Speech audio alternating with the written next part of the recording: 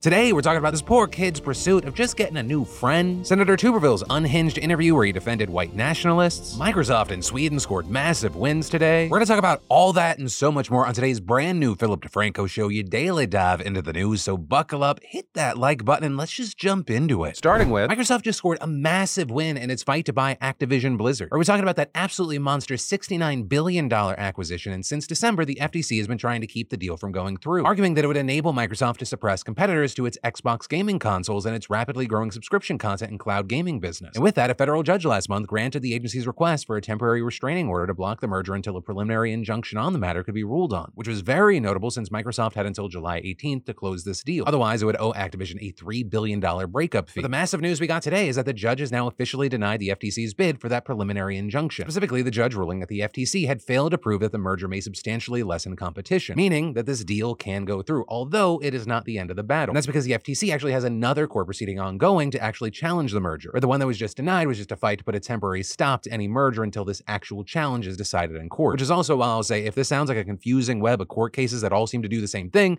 it's because it is. It's just how the system works. But if the FTC wins this other challenge, then it could still kill the deal even after a merger takes place. So a very big win, but not the end of the road. And then you tell me if this is a happy story or it's still just a heartbreaking story. So if you've struggled or you're struggling to make friends, you may relate to Shaden Walker. My guy Shaden just wants some friends. And while in reports he's described as an 11-year-old boy in a Jaws t-shirt, I like to call him the walking embodiment of courage on Earth. Because Shaden not only wants friends, he's willing to go and put himself out there. With him in fact being caught recently on a Ring doorbell, knocking on his neighbor's door and asking, I just wanted to see if you knew any kids around like 11 or 12 maybe, because I need some friends, like really bad. Right, he's just lonely, so rather than wallow away in his sadness, he goes from door to door asking for a friend. And the homeowner in this video suggesting he should try the two kids who live down the road, but then Shaden reveals that they aren't his friends anymore because they bully him. With him also later with the story growing, telling CNN, what my life was like before was kids were manipulating me and telling me that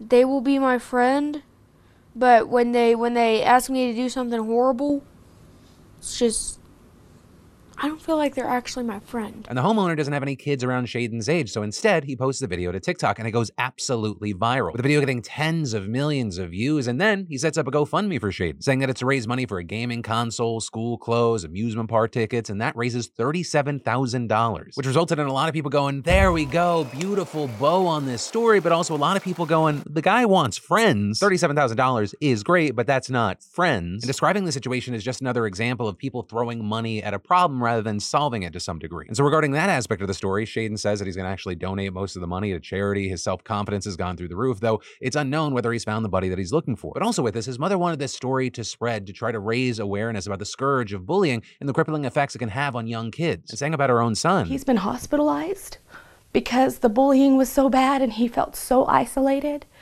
If you see it, just advocate for that person. Just be there for that person. Do not let that person suffer. And then you've got Alabama Senator Tommy Tuberville back in the news today, and it's not because he's single-handedly jeopardizing military readiness like we talked about yesterday. Instead, this time it's because he refused to say that white nationalists are racist. Right, so let's break it down. Yesterday, Tuberville did an interview on CNN with Caitlin Collins, and there she pressed him on comments that he made back in May during an interview with a local Alabama public radio station where he condemned the Pentagon's efforts to keep white nationalists and extremists out of the armed services. Right, because military leaders have become increasingly worried about extremism among their own ranks, something that's worthy of its own separate deep dive. And this has been a huge growing concern, especially after January 6th, with the defense secretary taking steps to crack down on right-wing extremism in particular, which is something that really upset Tuberville, who told the local radio station, we are losing in the military so fast, our readiness in terms of recruitment. I can tell you why. Because the Democrats are attacking our military, saying we need to get out the white extremists, the white nationalists. And then when other reporters asked about those comments later, and if Tuberville really thinks white nationalists should serve in our armed forces, he responded by asking for the definition of white nationalism, and then he refuted that definition, saying, you think a white nationalist is a Nazi? I don't look at it like that. I look at a white nationalist as a Trump Republican. That's what we're called all the time, a MAGA person, which is a pretty fucking wild thing to say because he could just Google white nationalism, or he could go to Wikipedia and see the literal definition. But also what's even crazier is that he doubled down on those claims in the CNN interview yesterday, where again, he tried to argue against the literal definition of white nationalism, with him saying that he definitely 100% opposes racism, but then trying to claim that the term white nationalist is just an identity politics buzzword, with that saying that he thinks that anyone who wants to serve in the military should just be able to, which is something that prompted this interaction that you kind of just have to see to believe. But just to be clear, you agree that white nationalists should not be serving in the U.S. military. Is that what you're saying? if people think that a white nationalist is a racist, I agree with that. I agree they should. A white nationalist is someone who believes that the white race is superior to other races. Well, that's some people's opinion. And I don't think, That's I mean, not a opinion. lot. Pardon? What's your opinion? My opinion of a white nationalist, if somebody wants to call him white nationalist, to me is an American. It's an American. Now, if that white nationalist is a racist, I'm totally against anything that they want to do because I am 110% against racism. But I want somebody that's in our military, that's strong, that believes in this country. With him then going on to again condemn Democrats for using what he called identity politics to divide the country, to which Collins responded. But that's not identity politics. You said a white nationalist is an American. It is identity politics. You said a white nationalist is an American, but a white nationalist is someone who believes horrific things. Do you really think that's someone who should be serving in the military? Well, that's just a name that it's been given. I mean, it's not. Listen, It's a real definition. There's real concerns about about extremism. So if you're going to do away extremism. with most white people in this country out of the military, we got huge problems. It's not. We It's got not. huge problems. It's not people who are white. It's white nationalists. That have a few probably You see the different distinction, beliefs. right? That have different beliefs. Now, if racism is one of those beliefs, I'm totally against it. I am totally against racism.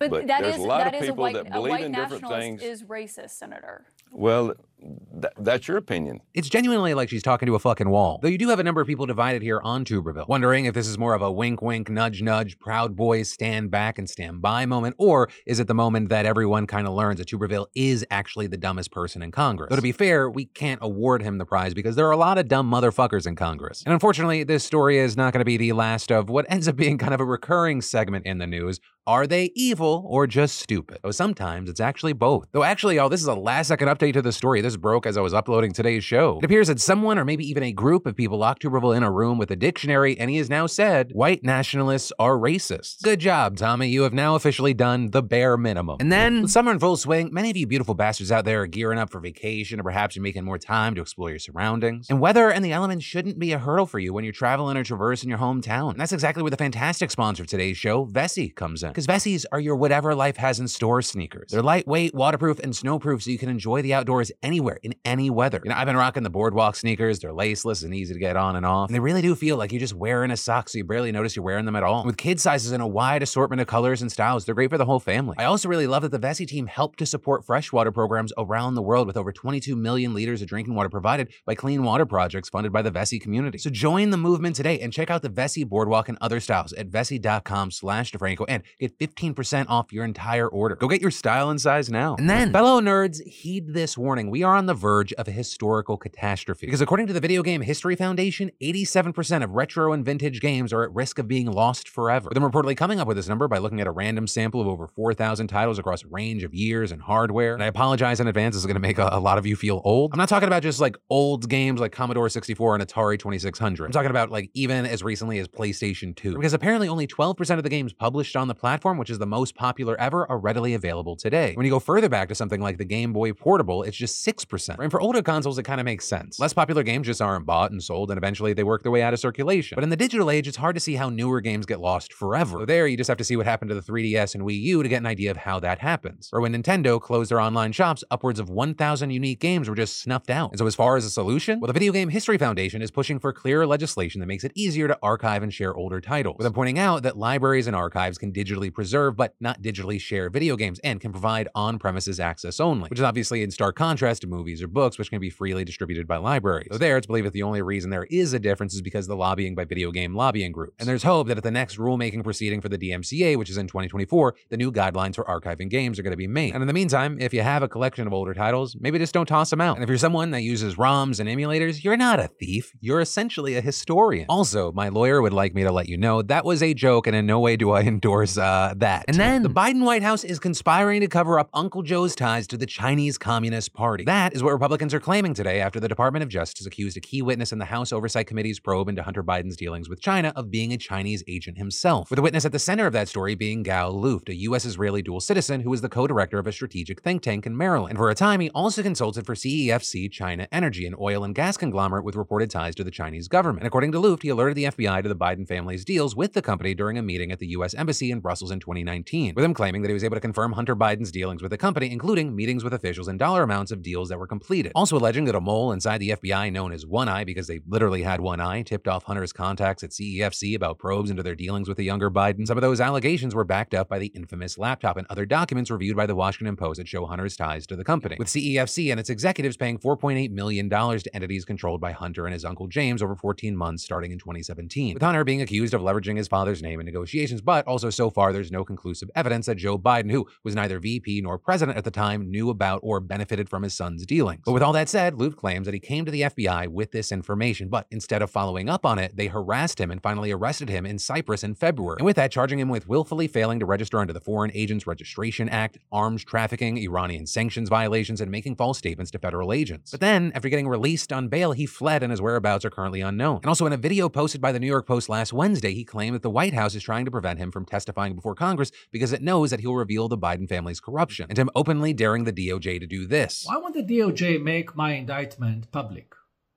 Do it.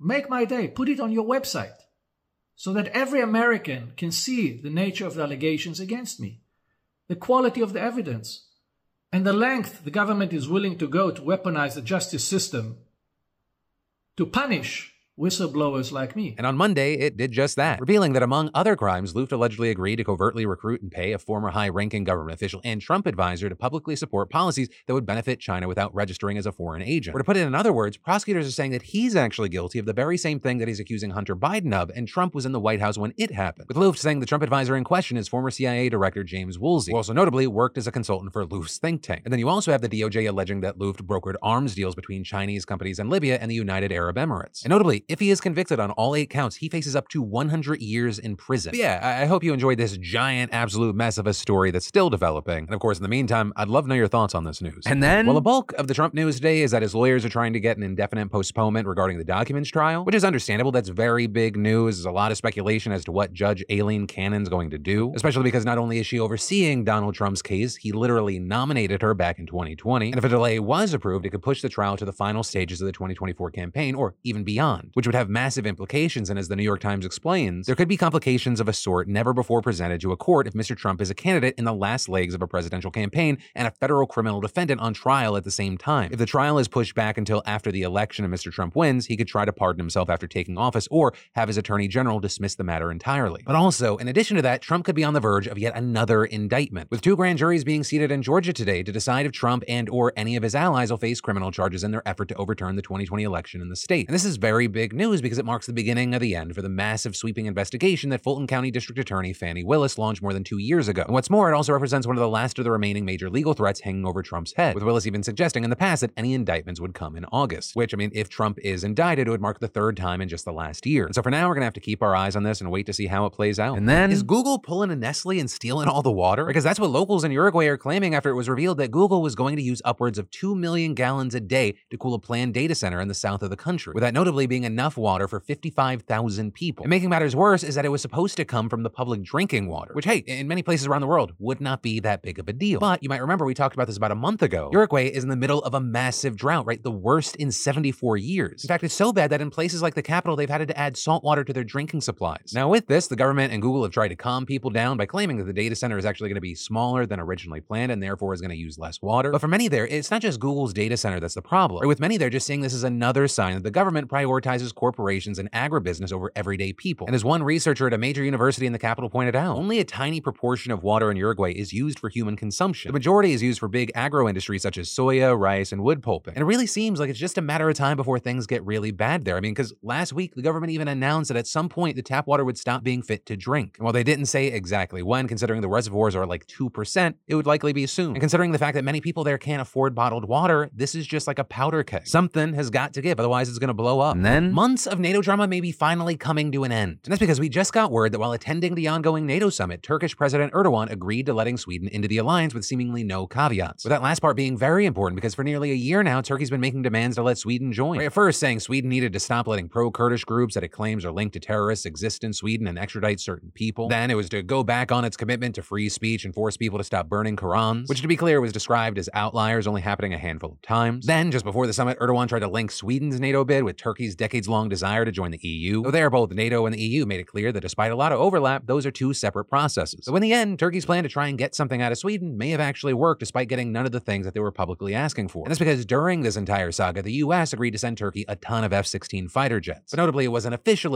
until right after Erdogan agreed to let Sweden join NATO and the F-16 deal was back on. So officials in both countries deny that there was any link between the F-16 deal and Turkey letting Sweden join. But for many, the timing really seems suspect, not that it really matters. With people saying, we're probably going to send those jets anyways, but if it smooths the entire shit show out, could be worth it. And that is where your daily dive into the news is going to end. But for more news you need to know, I got you covered here. And if you've already seen it all, don't worry, because my name's Philip DeFranco. You've just been filled in. I love yo faces, and I'll see you right back here tomorrow.